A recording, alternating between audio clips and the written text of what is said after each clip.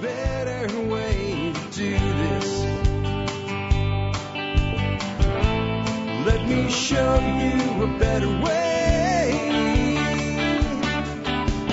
Hi, folks. This is Jack Spirko with another edition of the Survival Podcast. As always, one man's view of the changing world, the changing times, and the things that we can all do to live a better life. If times get tough, or even if they don't. Today is episode 1238 of the Survival Podcast. It is Thursday, October 31st, 2013, so happy Halloween. I'm not doing anything for Halloween this year, no zombie shows or anything like that.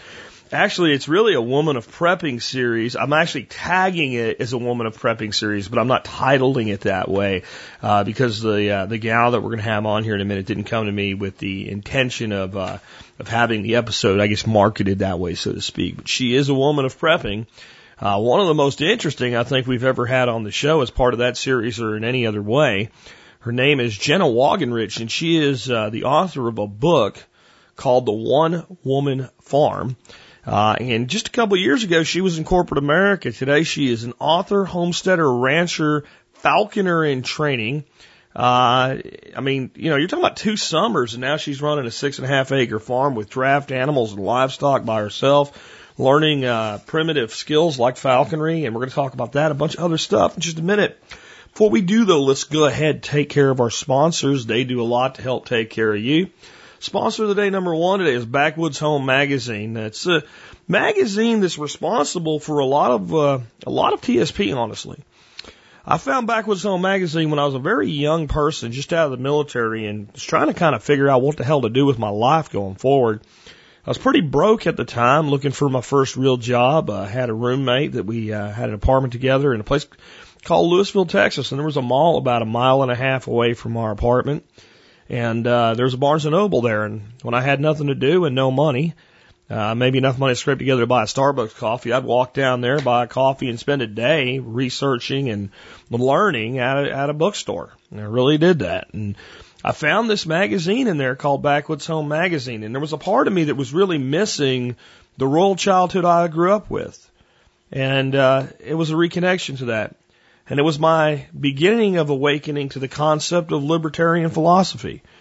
If you're looking for a magazine that will bring you information on being self-reliant and self-sufficient and sustainable, taking care of the earth, but doing so with common sense and an understanding that less government is good government, check out Backwoods Home Magazine with articles by great people like Dave Duffy, John Silvera, Jackie Clay, Masad Ayub, and other really great folks. BackwoodsHomeMagazine.com, and they do have a special for new subscribers through the Members Support Brigade. Check it out in the benefits section of the MSB. Next up today, KnifeKits.com. Guys, I got to get a video out for you. I got some new sheaths that are just going in the gear shop right now, but I've been doing these little mods to the Mora 2 Classic knife, which really isn't making a knife, but it's fun. And it has me thinking, well, what else could I do? So I might just carry myself over to Knife Kits. You might want to do the same thing. Because even if when it comes to making knives, you're a novice like me, you can get a kit, handle material, bolsters, things like that, and make your own knife. And you're like, I don't know what to do. Call them up. They'll help you figure out what to do for your first project. You really don't know what to do at all. They have books and DVDs. If you're a master bladesmith and you're looking for Damascus steel or, you know, camel bone for handles or something exotic like that, they've got that. They've got a huge selection of Kydex, both for knife sheaths and anything else you want to make out of Kydex. Check them out today, knifekits.com, and they do a discount for all members of the Support Brigade. So, again, if you're a member, make sure you're checking before you buy anything, not just with our sponsors, but our other supporting vendors. If you're going to buy anything in prepping, go back there and look first. That's why I've negotiated the discounts for you so that the membership will pay for itself. And it doesn't do you any good if you don't use it. And it's there. And it's a significant savings across the board. Not just with Knife Kits and Backwoods Home and many of our other sponsors, but a lot of other people that support the show that there's just not room for at the sponsorship table. When they come to me and say, I want to advertise, I come back to them and say, how about a discount, dude? Because I don't have any advertising for you. So make sure you're using that. On that note, consider joining the MSB. 18.3 cents an episode. Call it 20 cents, 2 dimes an episode. You get done with an episode, you're like, that's worth 20 cents. Consider joining the MSB, and if you use the discounts and the other great benefits there, it'll pay for itself anyway. Military, law enforcement, Peace Corps, active duty and prior service in any first responder positions like EMTs, paramedics, and firefighters, active duty or prior service. You guys do qualify for a discount on that membership. email me at jack@thesurvivalpodcast.com. Again, jack@thesurvivalpodcast.com. Put service discount in the subject line. And in 1 or 2 sentences, tell me who you are and what you're doing, or if you're prior service, who you are and what you did. That's all I need to know, and I'll send you that discount. Again, please consider joining the MSB. We're making it even more advantageous. You know, people that were part of the MSB got first crack at registering for the Earthworks seminar. That one didn't sell out in a week. We still have a few positions left at it, just a few. I think I'm up to 23, and we were going to sell 24, and I just talked to Dorothy, and I think she's going to let us go to 26 or so on it. So we might make a few more available. But some of the ones we're going to do, man, they're going to sell out. That's just one advantage. There's a lot of other, like we're doing a weekly video now for MSB members only. I've actually had one person mad at me for that. I had one person email me how wrong I am for doing private videos for members who've been supporting my show, some of you guys for over 5 years. That one made me chuckle and I deleted it, and I wonder what kind of person actually thinks that way. I don't really get it. Anyway, guys, do consider joining the MSB. I'm always looking to try to improve the value in it for you. And if you know a company, keep in mind, if you're going to give me a company like Midway USA or Cabela's, don't think I haven't tried, but those companies are big enough, they don't talk to people like me. But if you know of a good supplier, especially someone you know I can get to like at least the director of marketing level or above, like an owner or a president, that you think would make a good fit for our support brigade, and you think you'd like to get that person some extra business and our members added value, let me know who they are, and I'll try to get in touch with them and see what I can do. That's how a lot of the member support brigade discounters have come to be, is people like you telling me about it. All right, before we bring Jen on, let's go ahead and take care of looking at the year in question, the date, the year 1238. What happened in the year 1238? Not much. I got one bullet point for you, just because I thought it was a little bit interesting to think about. In 1238, the Mongol Empire has ravaged across Russia, the modern-day Russia, and it seized Moscow. They took Moscow in 1238. Yay, they got the capital. No. In 1238, Moscow was nothing but a small town. But a small town now occupied by the Mongol Empire. As we can see, while people in Europe are busy fighting with each other and, running crusades on the Holy Land and chopping up borders and dealing with famines and not really paying much attention, the threat from the east continues to move and continues to advance. The barbarians are getting a lot closer to the gates. Nobody's paying attention. The more things change, the more they stay the same. And with that, it's my good pleasure now to introduce Jenna Wagenrich. Again, Jenna's an author, homesteader, archer, falconer in training. 2 summers ago, she left her corporate office gig to focus on full-time farming, and she now runs a 6.5-acre homestead by herself in the Adirondacks of Washington County, New York. And with that, hey, Jenna, welcome to the Survival Podcast. Hi, Jack. Thanks for having me. It's a pleasure to be here. Well, I'm great to have you on. We're going to talk about a lot of things today. I'm sitting here holding your book called The One Woman Farm. And that's an interesting title. I've been looking through it, and it's more of a journal and thoughts and reflections on what your life is like. And we got a bunch of stuff to talk about. But what I always like to start out with people is kind of how'd you end up where you are? Because most of us living a self-sufficient lifestyle or a homesteading lifestyle didn't grow up with it, stick with it. We've kind of come to where we are by a crooked circle, as I like to call it. Could you tell us a little bit about what you did before you do what you're doing now and how you got there? Sure. My story is like a lot of people, I think, that are coming into homesteading, in the fact that I didn't start out, nor was I raised in this type of environment. I fell in love with self-sufficiency when I got my first job outside of college. I was hired to work for a television network in Knoxville, Tennessee, and I fell in love with the Smoky Mountains, which are, maybe a 40-minute drive from the city. And I spent all my weekends running to the mountain, and I found this little community, well, it's a historical community, a kind of a loop you drive through, called Caves Cove, and it was an turn-of-the-century homesteading community.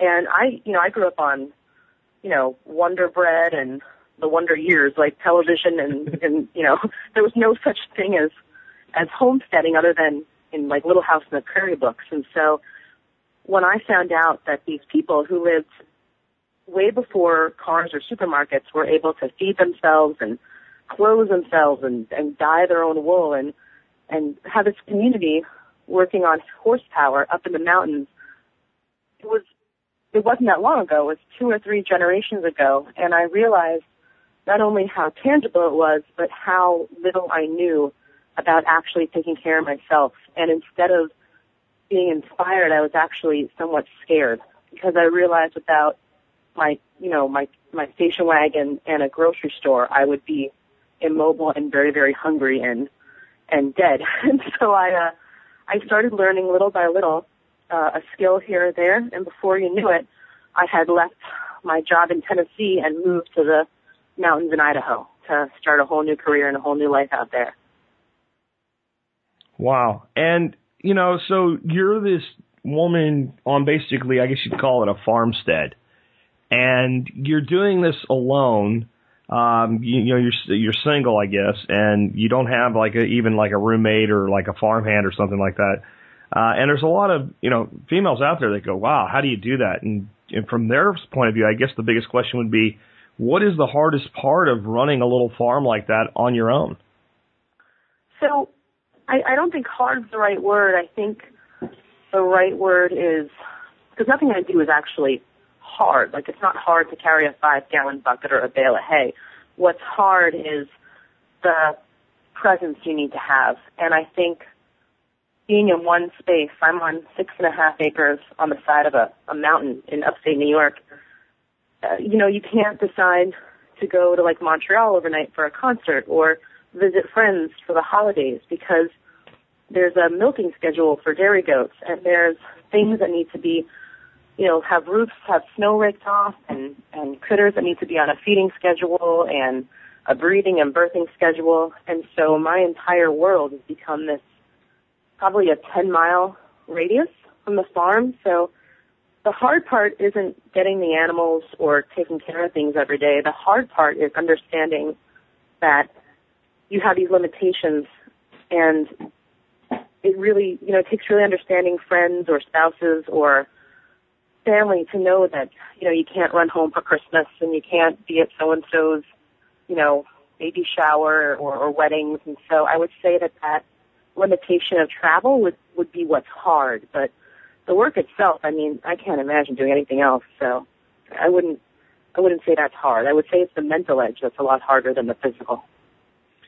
Yeah, the animals do keep you grounded to a site. It's one of the reasons that we actually brought an intern to what we're doing, simply so that we could take a vacation. If you have a couple dogs and you want somebody to dog sit for you, or you want to put them in a boarding kennel, or just even have, if you have a good fenced yard, have neighbors look in on them, that's really easy. Having neighbors, especially if they're not homesteaders as well, being able to look after a flock of geese, a flock of chickens, a couple goats or something like that, it's not as easy, is it?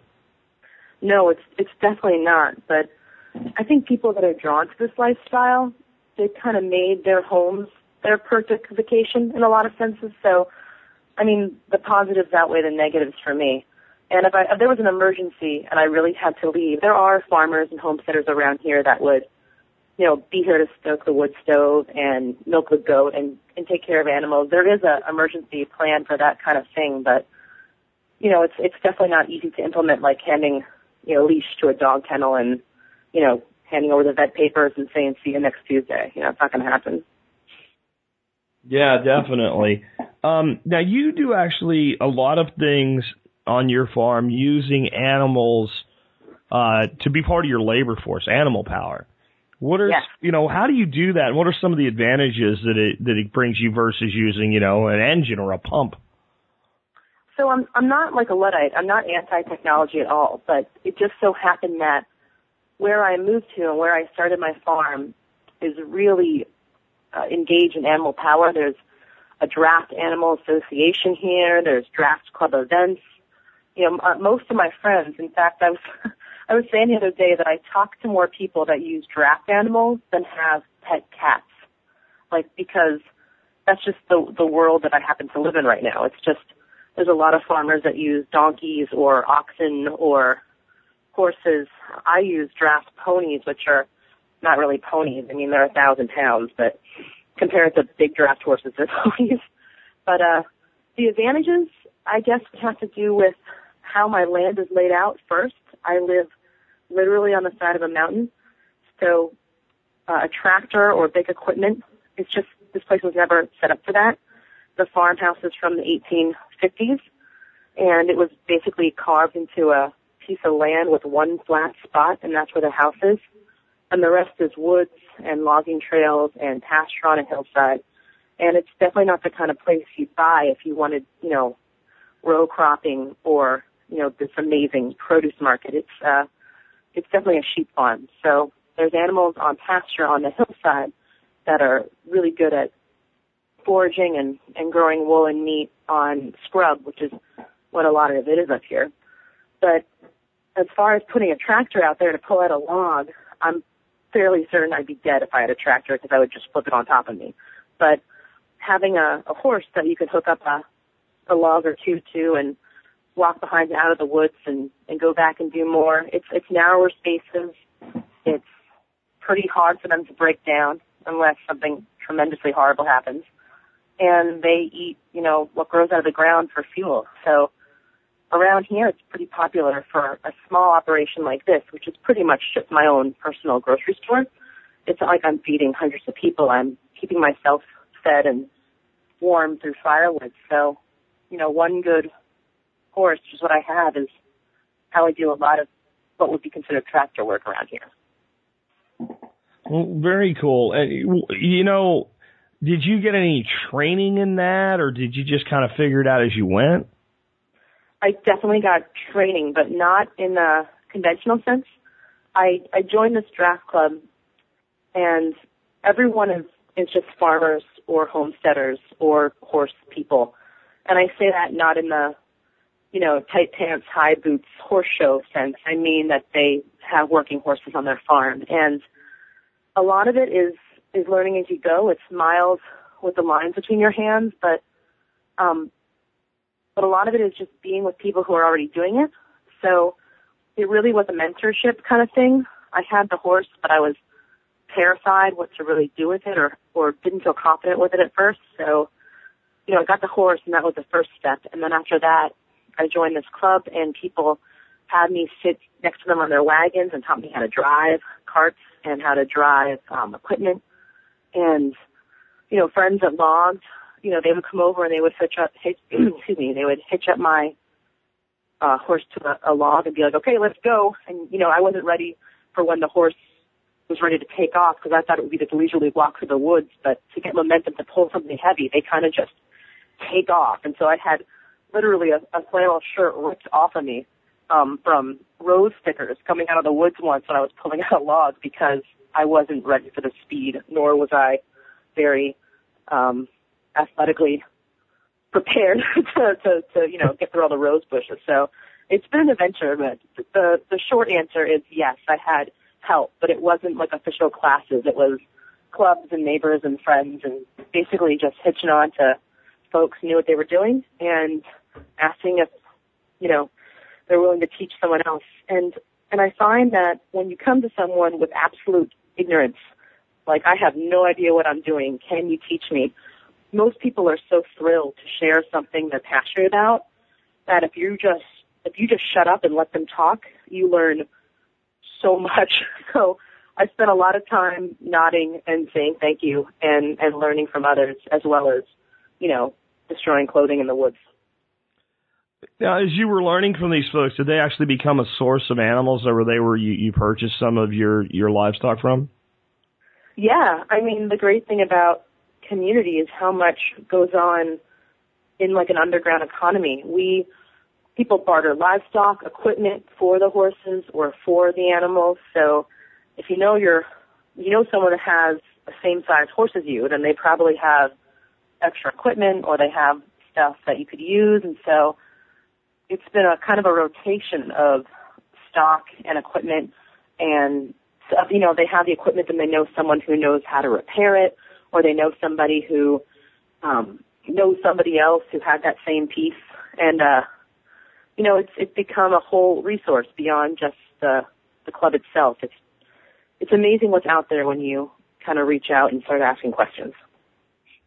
Absolutely. So you're involved in a lot of things that are kind of cool, like archery and falconry. And from what I can glean, like archery, we're not talking about high dollar, multi-cam bows, but older archery technology. And falconry, of course, has a multi-thousand-year history. I was just actually out with a falconer hunting squirrels with a Harris's hawk, so I have a little bit of an insight into that now. Can you talk about like what relevance these skills have in today's world? Yeah, absolutely. Well, archery and falconry come down to a very relevant topic, which is hunting, and we all have to eat. And in my part of the country, which is the northeast of the United States, falconry and archery are both pretty popular. I live in a county in New York that has, I think, 12 falconers within 50 miles of me, which seems like a high number for population, but it's a pretty popular sport up here. And it's a year-long application process to become an apprentice falconer in this state. And I actually just got my apprentice license in the mail today. So I'm super excited about that. I'll be trapping my first red tail in the next couple of weeks and starting the whole process, and that'll all be documented on my website if anyone is interested. But I've been working part-time this summer for the British School of Falconry in Vermont, and that's where I taught archery as well. And, it all comes down to hunting. So, when you're a falconer, you're using a hawk instead of a 22 or a shotgun. And when you're an archer, you're using that equipment for the same reason, to take game. And I started out on a traditional archery team a couple of summers ago through the SCA, which is an international group for historical reenactment of the Middle Ages. But it's not like the Ren Fair crowd. It's more of the history buff crowd. And so things like home brewing and archery and sewing and embroidery or, blacksmithing, these are all skills that people in this club preserved from that time period. And I fell in love with archery and meeting local warriors and competitors who made their own bows, made their own arrows, took the goose feathers they shot from geese out of the sky and used those goose feathers to make their own fletchings on their own arrows. It was just this more romantic and more primal version of archery, and I just fell in love with it. So I've never actually shot a compound bow. I draw a 50-pound recurve, and that's for hunting and for target practice. And my first hawk will be here in a couple of weeks. So I'm by no means an expert in both of these fields, but it's been wonderful to have kind of a different sort of ammunition for taking game. And I'm someone who's just so drawn to animals that it makes a lot of sense for me to send a hawk up in the trees and have it, take the game that I can't even see or notice or can tell is running away, 100 yards ahead of me. But they can. So for us clumsy people, it's nice having something like a hawk on our side when it comes to small game. Yeah, absolutely. You mentioned something that you kind of passed right over that was something I just learned that I didn't know that I think people would enjoy hearing about. You mentioned trapping a hawk, trapping a red tail. I think there's only, like when you're an apprentice, there's only several different birds that you're allowed to trap. But as an apprentice, one of the things you have to do is actually trap a wild bird. You can't, as an apprentice, purchase a bird, and you're limited into what you can own. And I also understand that many apprentices will trap and train a bird and then end up re-releasing that animal back into the wild when they've, gotten to the required level where they're able to purchase a bird that maybe they prefer. The guy that I was just with named Chris also trapped a red tail, worked with it, went through his apprenticeship, got to that, whatever that next level is, and then decided he wanted to release that bird and end up purchasing a Harris's hawk that was captive bred. Can you talk a little bit about the why behind the reasoning that they have you do that? I think most people will be shocked because they think, well, these birds are protected, and now you're going out and capturing them. Yeah, sure. So I guess to start out with, I'd have to explain that this vision we have of these hawks flying in the wild that are carefree and liberated creatures. The truth is, wild hawks are either terrified or hungry, or in between being terrified or hungry. They are wild animals just trying not to starve to death or be killed. And for red-tailed hawks, at least in North America, 70% don't make it to be a year old. They don't get to that first passage phase where they head, into the possibility migration. 90% don't make it to be 2 years old. And that's why apprentices are allowed to trap them, because the bird you're trapping, there's a pretty good chance it wasn't going to make it much longer anyway, just statistically speaking. And yeah, apprentices have to trap a bird, and the reason for that is if you're going to get into a sport like falconry, anyone could just buy a bird that's trained or suited for your environment or comes already knowing how to do everything. They want, as part of your licensing process, to learn every skill in the sport, which includes trapping a wild animal. You don't so much gain its trust as gain its acceptance. The bird's never domesticated. They never become your pets. That's why you can release a red-tailed hawk at any time and it'll be just fine. But the reason they want you to trap this wild animal is so you know every skill set in the sport. And it's a requisite for getting your falconer's license as opposed to just your apprentice license.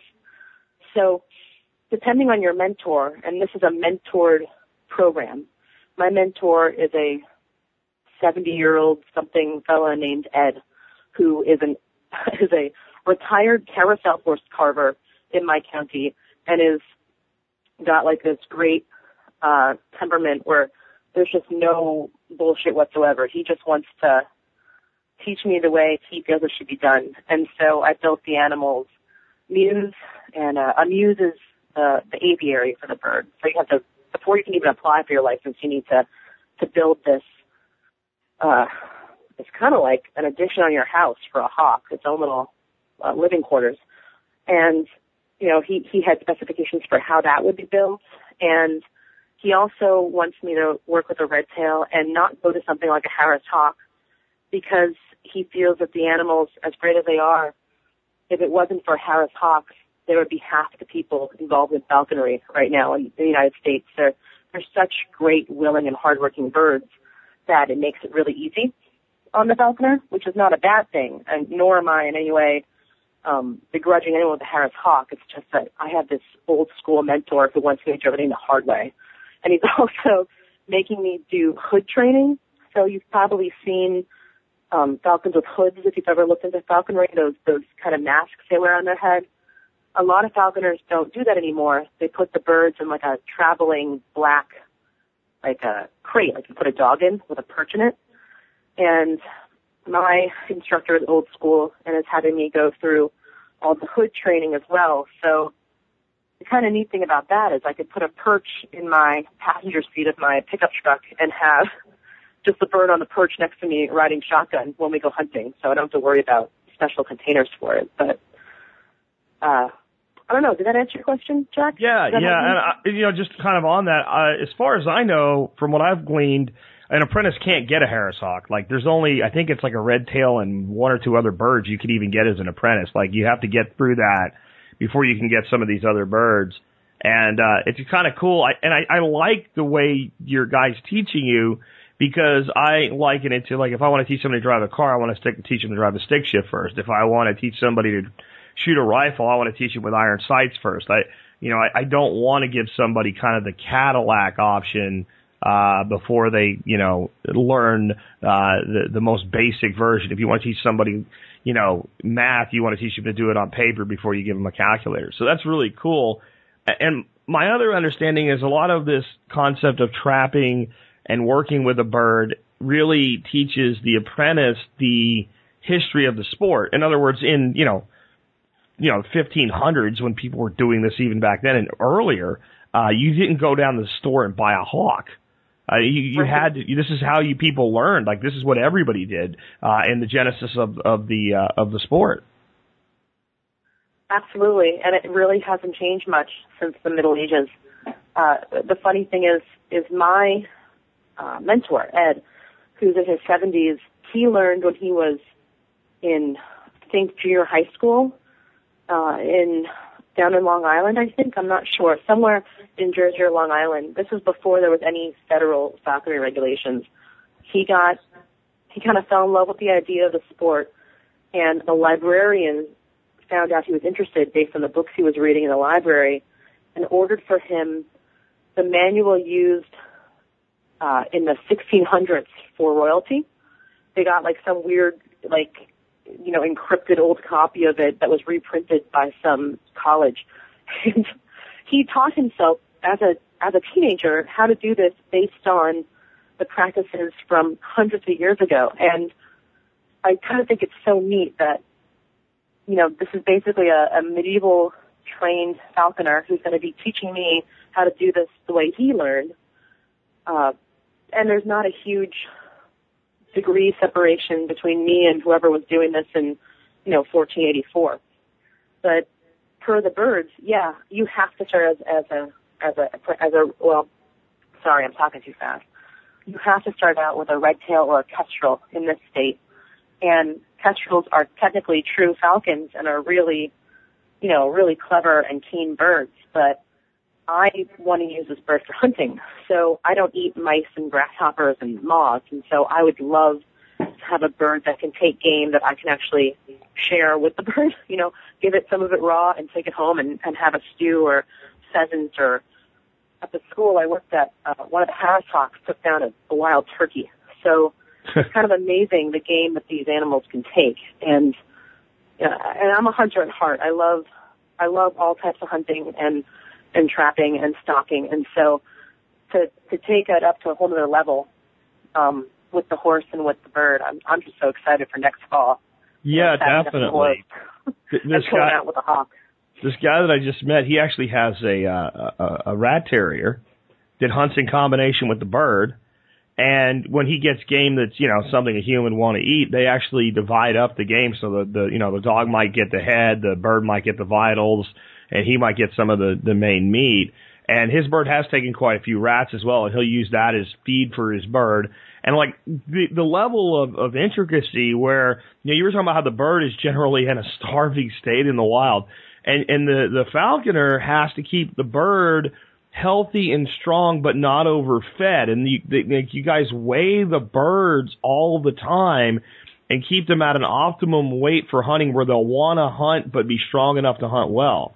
And it's obviously a huge commitment, and it's pretty amazing. We actually had a squirrel and a rabbit that the bird caught while we were at this workshop, and I campfire cooked the squirrel and rabbit, and we it was a small amount of meat for there's like 10 guys around this fire, but there was something very primal about, campfire cooking rabbit and squirrel and, eating rabbit liver that was from a hawk captured rabbit. That's just really, really kind of special.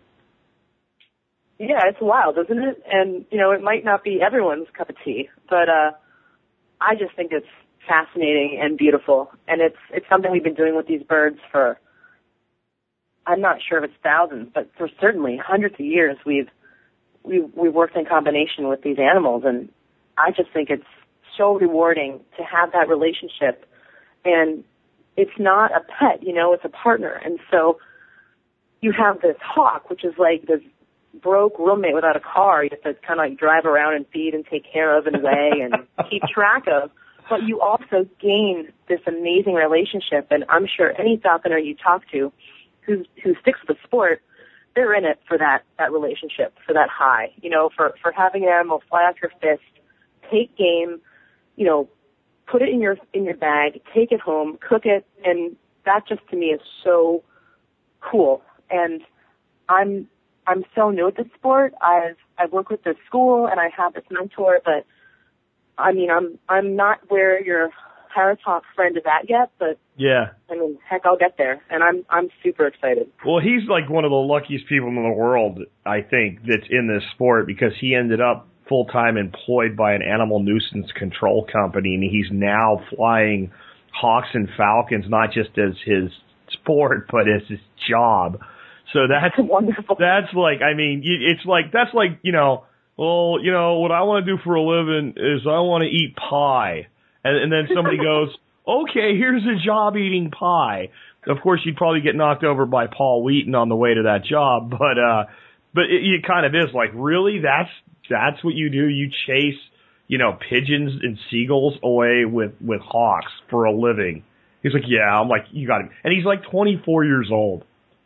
Well, there's not a lot of people who do this. Yeah, that's the thing. Like, if you've got a dump and you've got too many seagulls, or you're a college campus about to have parents' weekend and you've got goose crap everywhere, you need someone to humanely, because they can't get out shotguns and scare them off, No. So there's companies here. One uses border collies and one uses hawks, and they basically, that's what they do. They pest control. They terrorize the birds to where they go somewhere else, right? It's like they don't. Yeah. You can't have one hawk kill like a 10,000 grackle flock, but it just harasses them to the point where they're like, you know what? We're going to go somewhere else and crap somewhere else. Yeah. Yeah, that's what your friend does. He professionally makes animals say, this is a beat scene. We're going somewhere else. See, my high school guidance counselor never told me about that career opportunity. Yeah, mine either. So let's talk about some other stuff you're doing. So, like, there's people out there that really are thinking about getting, like, a riding horse or a workhorse, which is something you do. And you kind of talk about how you got trained, but the person's like, maybe I don't have somebody around me or whatever. How do they find somebody? Where do they start when you're thinking about that? And, can you talk about, like, the difference between, like, a draft horse and a riding horse? And are there some horses that, you can use for both? Yeah, I think if you're looking at this as a homesteader or as a survivalist or as someone who just wants to add a little bit of animal power or even like a second vehicle, I mean, that's how I got into this. I wanted an option for non-motor travel. I wanted a cart horse, and I wanted a horse that I could throw a saddle on and ride to town or to a neighbor's house. And so it turns out that those are really hard horses to find, not because there's any shortage of horses, but it takes a really well-rounded and calm animal that will basically be that versatile and that dependable. And I would say if you're getting started, I think the smaller draft breeds are the best way to go. If you have a couple acres and you want a horse that can pull a plow and handle, a 250-pound person in the saddle, you're looking at breeds like a fjord horse or the ever-popular Haflinger, or draft crosses. Like sometimes you can get a horse like a Percheron crossed with a Morgan, and you get these really great medium-sized horses. So I would say smaller draft and draft crosses are where you want to start. And I think that makes people nervous because all of us think of like the Clydesdales from Budweiser commercials, like these gigantic animals. But you have to remember, the bigger a horse is, usually the calmer it is, and the more even the temperament it is. Because these animals were made pretty much to be engines to work as hard as possible on as little grain and hay as possible. So, when I connected horses, I got a pony, a little pony to start out because I thought I'll start small. And my pony was 1,000 times more high-strung and more work than my first draft horse. And had I known that going in, I would have gotten the bigger horse first, Because that horse has that job. That's what he does, and he's bred. Nobody's like, you know what? I want a horse that can pull a cart and a plow, and I want it to, like, jump around and kick the shit out of things, right? Exactly. That's like those two don't go together, You want the nice, calm, horse that wants to work and is like, okay, I've done my thing. Now I'm going to go stand over here and eat clover until you ask me to do something again. You don't want that high-spirited animal pulling a cart or a plow or lifting some weight or moving a log, skidding a log or something like that. Yeah. And you asked about where would be a good place to get started if I don't have a club or a mentor next to me. And I would say the first thing you want to do is basically go to your local farmer's market because there's such a resurgence of animal power in small farms. It doesn't matter if somebody at your market will know someone who uses horses. So it's not so much the riding centers and and the riding barns that people take specialty lessons in that you want to go to. It's places like markets, or where else would be a good place? Let's see. Any kind of country living fairs or festival, you'll find people that do this in actuality. I imagine, your listenership doesn't want to take dressage lessons. They want a horse that can, ride into town or pull a cart. And I would start looking by asking around your local markets. I think the New York Times just did an article on the resurgence of animal power in small farms. And for a lot of reasons. One is they have that whole aspect of just being attractive. People like the idea of buying their vegetables from something as what they see as idealistic as a horse-powered farm. It kind of brings them back to an idealism of, or what they think is an ideal agrarian society.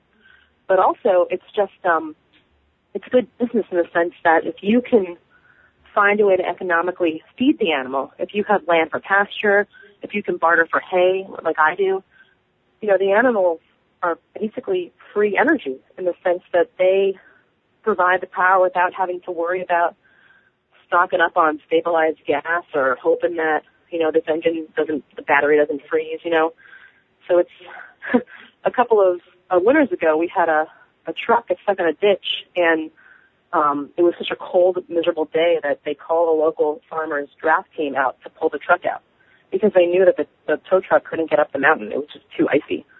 So there's still a viable option, even if it's not as public. People don't see draft horses as much as they used to, but around here, we're seeing them more and more. And if you want one, it's as simple as asking around.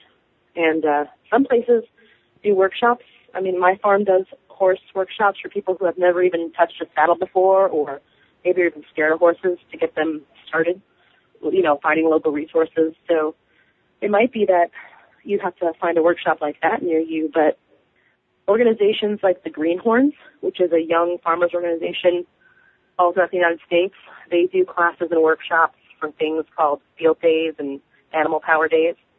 So it's like anything else. If you're interested, you start searching online, you start talking to people, and before you know it, you have a halfling in your backyard. That's awesome.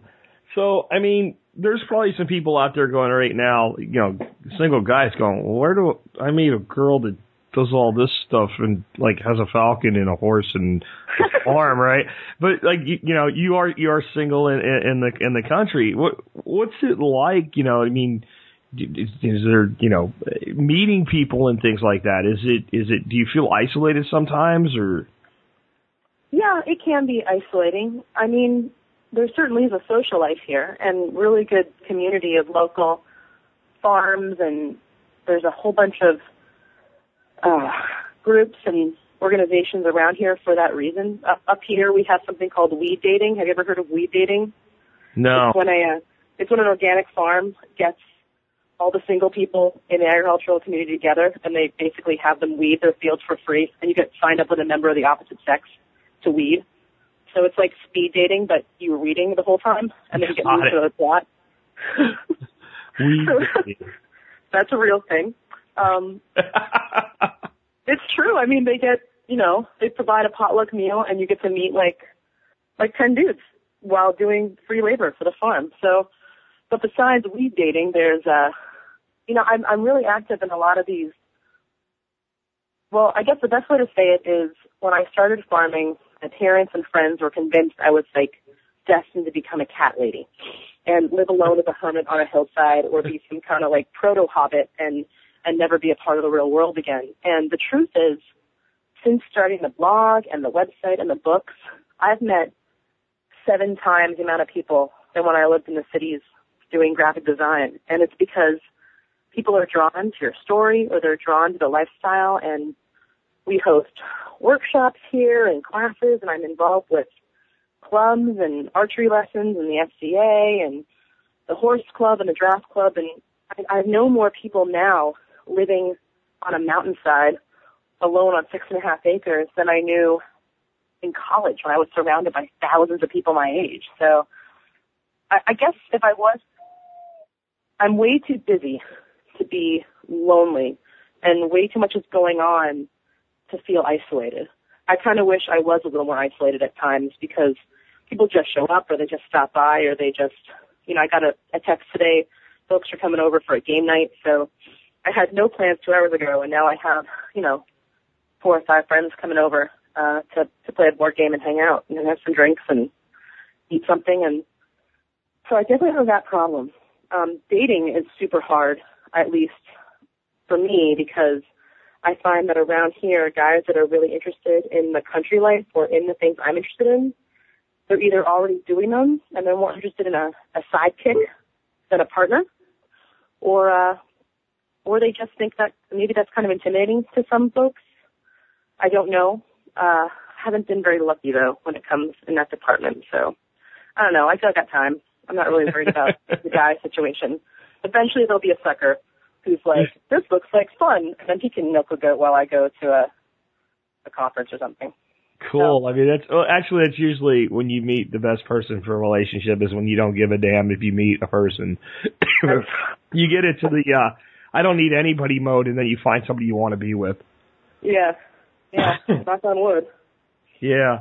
So how did you transition from like an office job to being a homesteader? Did you just do it one day, or did you kind of phase it in, or what have you? I wish that I could tell you that I did months and years of research and planned accordingly and had savings and was very diligent.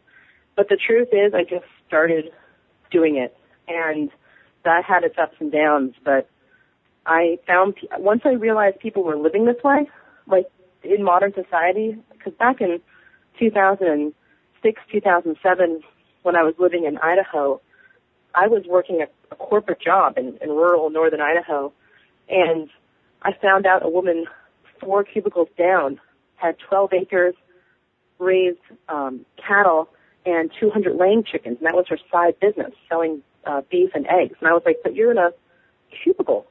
You can't be a farmer and work here. Like, that's not how it works.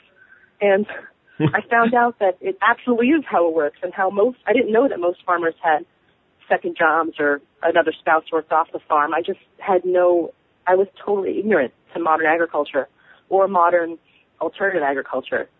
And so I was like, well, if she can have 200 laying hens, I can have 3. And in Idaho, I took my kitchen window on the back deck and put a coop with a window to the back deck so that in the morning in my pajamas, I could open up the back window and get eggs in my kitchen. And once I started like raising gardens and raising rabbits and making fresh bread, there was just no going back. I now had that feeling of being less helpless, that sense I had when I lived in Tennessee of that homesteading community. I didn't have that fear anymore, and I realized it was just a matter of learning skills and doing what you are passionate about, and it was kind of a ruthless hunt after that.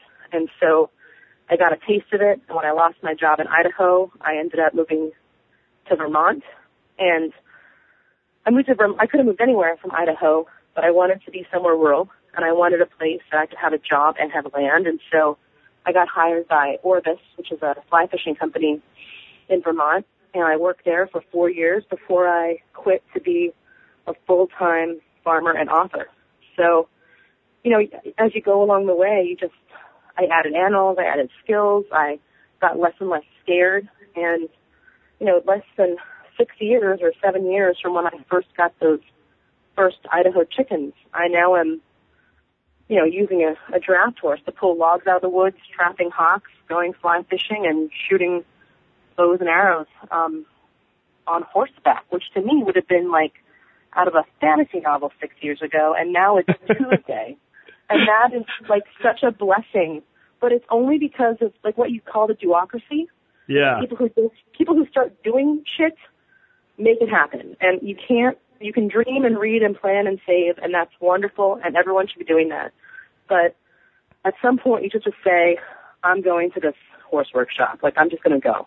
I am going to get this chicken. And if the neighbors complain and the HOA tells me to get rid of it, fine. But I'm just going to start doing it. And that could be as simple as getting some pea seeds and a pot and putting it in your kitchen window and growing something. But you got to do something every day, even if it's something small, towards that goal.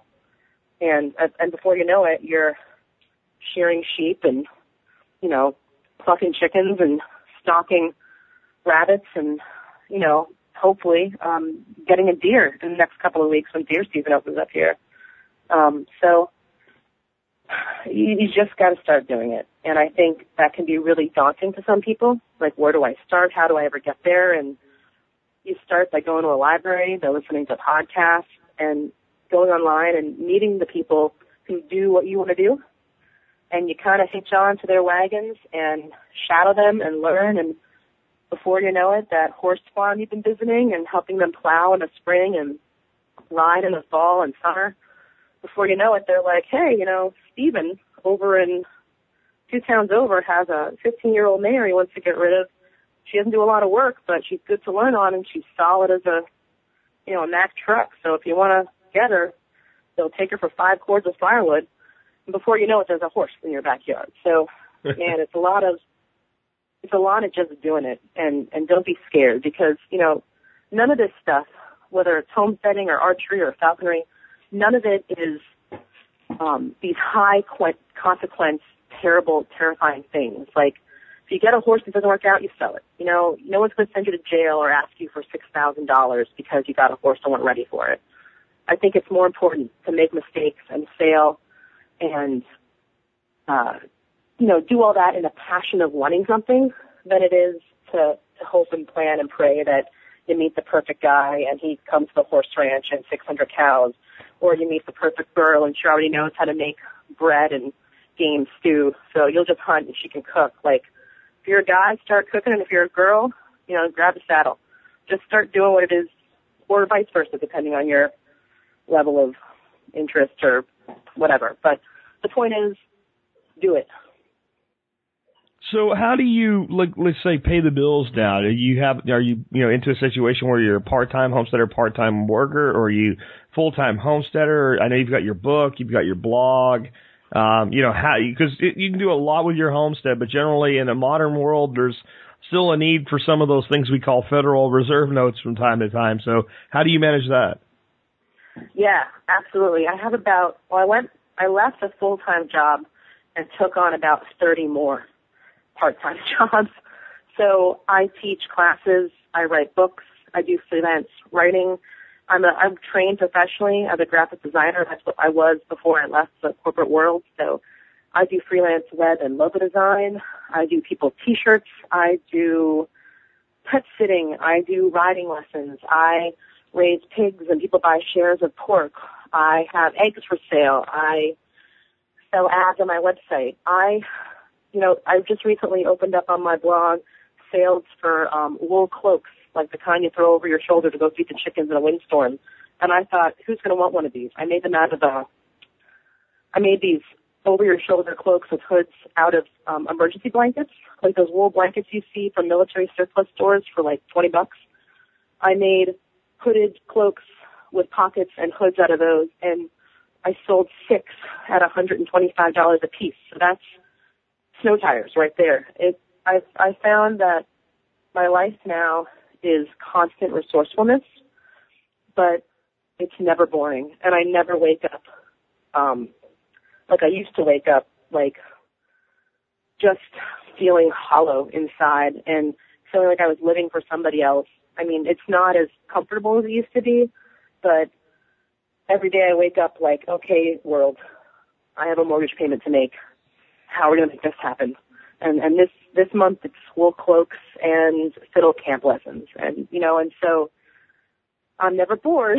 I don't really sleep well at night, but, you know, I have a whole plan set up for paying off debt, and I've been following kind of like the Ramsey method and saving and just kind of growing up financially. And between cutting my expenses, paying off debt, and just sticking my guns to making the bills, I'm doing it. So I wish I could say there was this easy way of doing it, but it's pretty much just terror. You know, I think a lot of people in your situation are realizing is that they're not just going kind of back in time, so to speak, in the way that they live their life on their homesteads, but on the way that they earn their money. I think we have this belief that people, 100 years ago on these smaller homesteads, they were farmers, they grew corn, they sold it to market, and back then, since there wasn't huge ag, you could do that and make a living.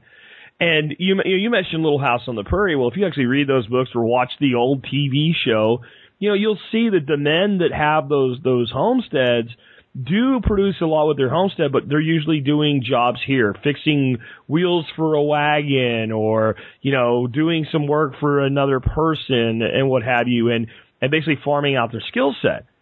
And that is the way most Americans were, 100 plus years ago. They didn't have a job. They were all entrepreneurs, but they had multidisciplinary entrepreneurship and a diverse array of skills that made them marketable. And that gave them, some tough times, but a lot of stability, because I'm going to go out on a limb here, Jenna, and say that you're never going to fire yourself. True. So you will always be the person that you will hire to do the job that you find to be done if you can do it. So that creates some stability, and as you pay off debt and hopefully eventually, your homestead, you end up with it, owning it outright, then things get easier over time.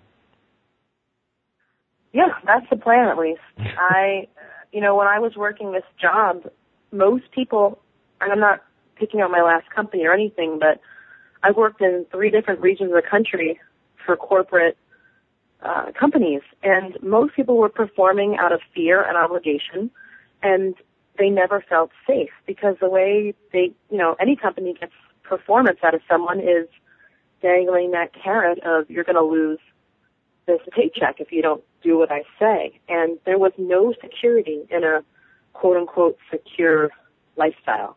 No. As soon as you're not making someone money, you're gone. It's not even been 30 years. And I saw it happen. And like you said, I'm not going to fire myself.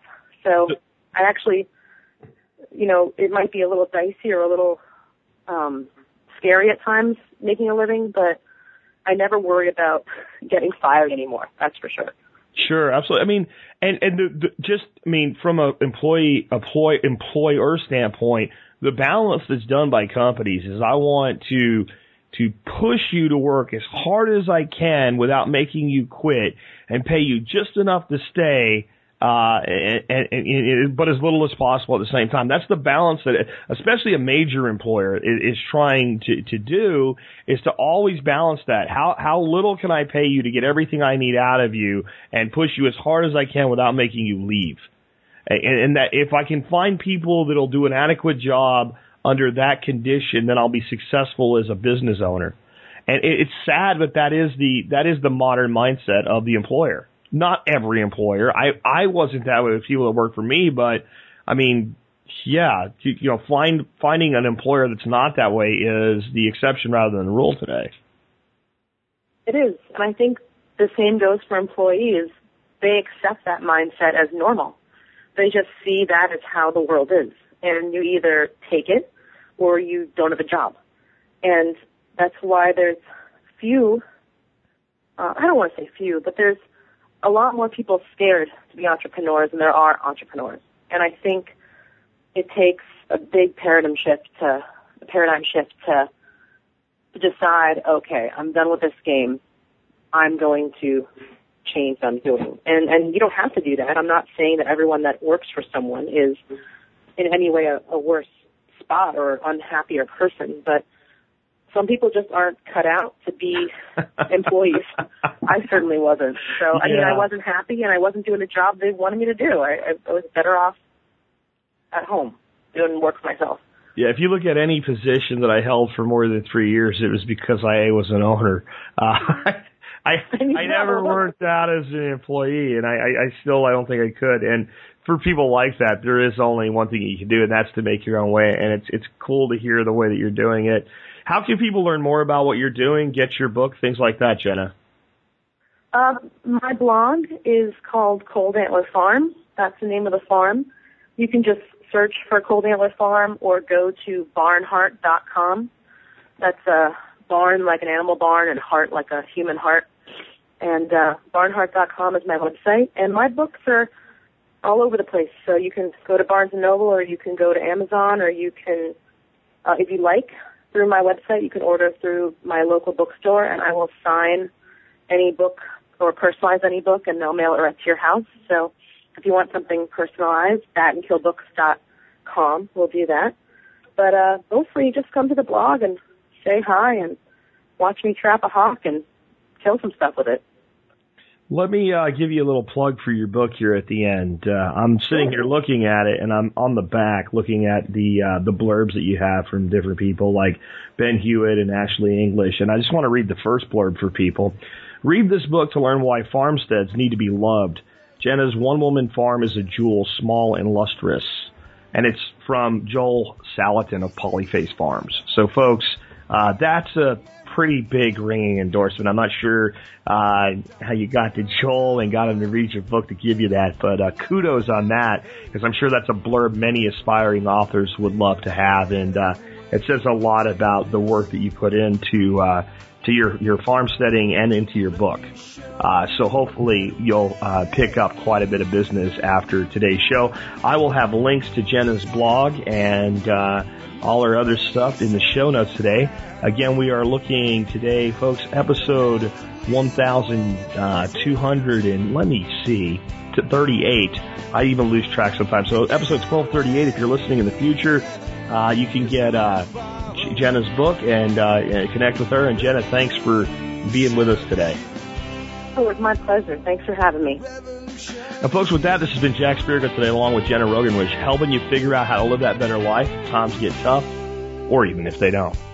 It's in our food these days, you know it's on our TVs. Sometimes we forget we are what we eat. I don't know the answer. It's like there's nothing I can do. It's the price we pay, I guess, and we follow all the rules. There's a better way to do this. Let me show you a better way. You don't have to be another face in the crowd. Don't have to live the way they tell you to. Make your own way and the others will follow. Revolution is you.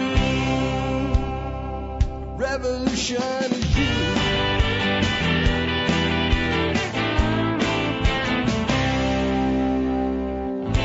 Someday we'll realize our children just can't pay.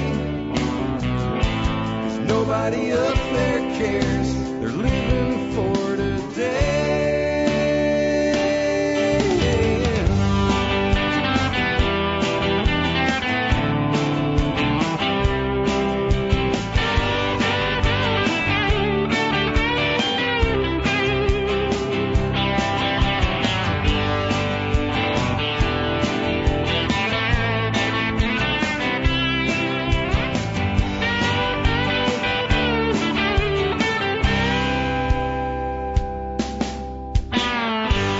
You don't have to be another face in the crowd.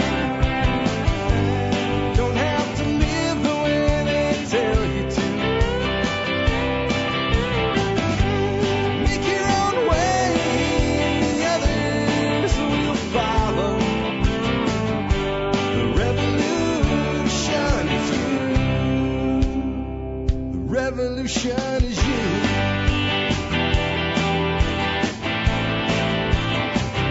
Revolution is you.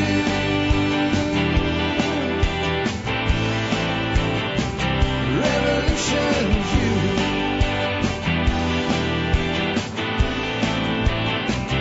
Revolution is you.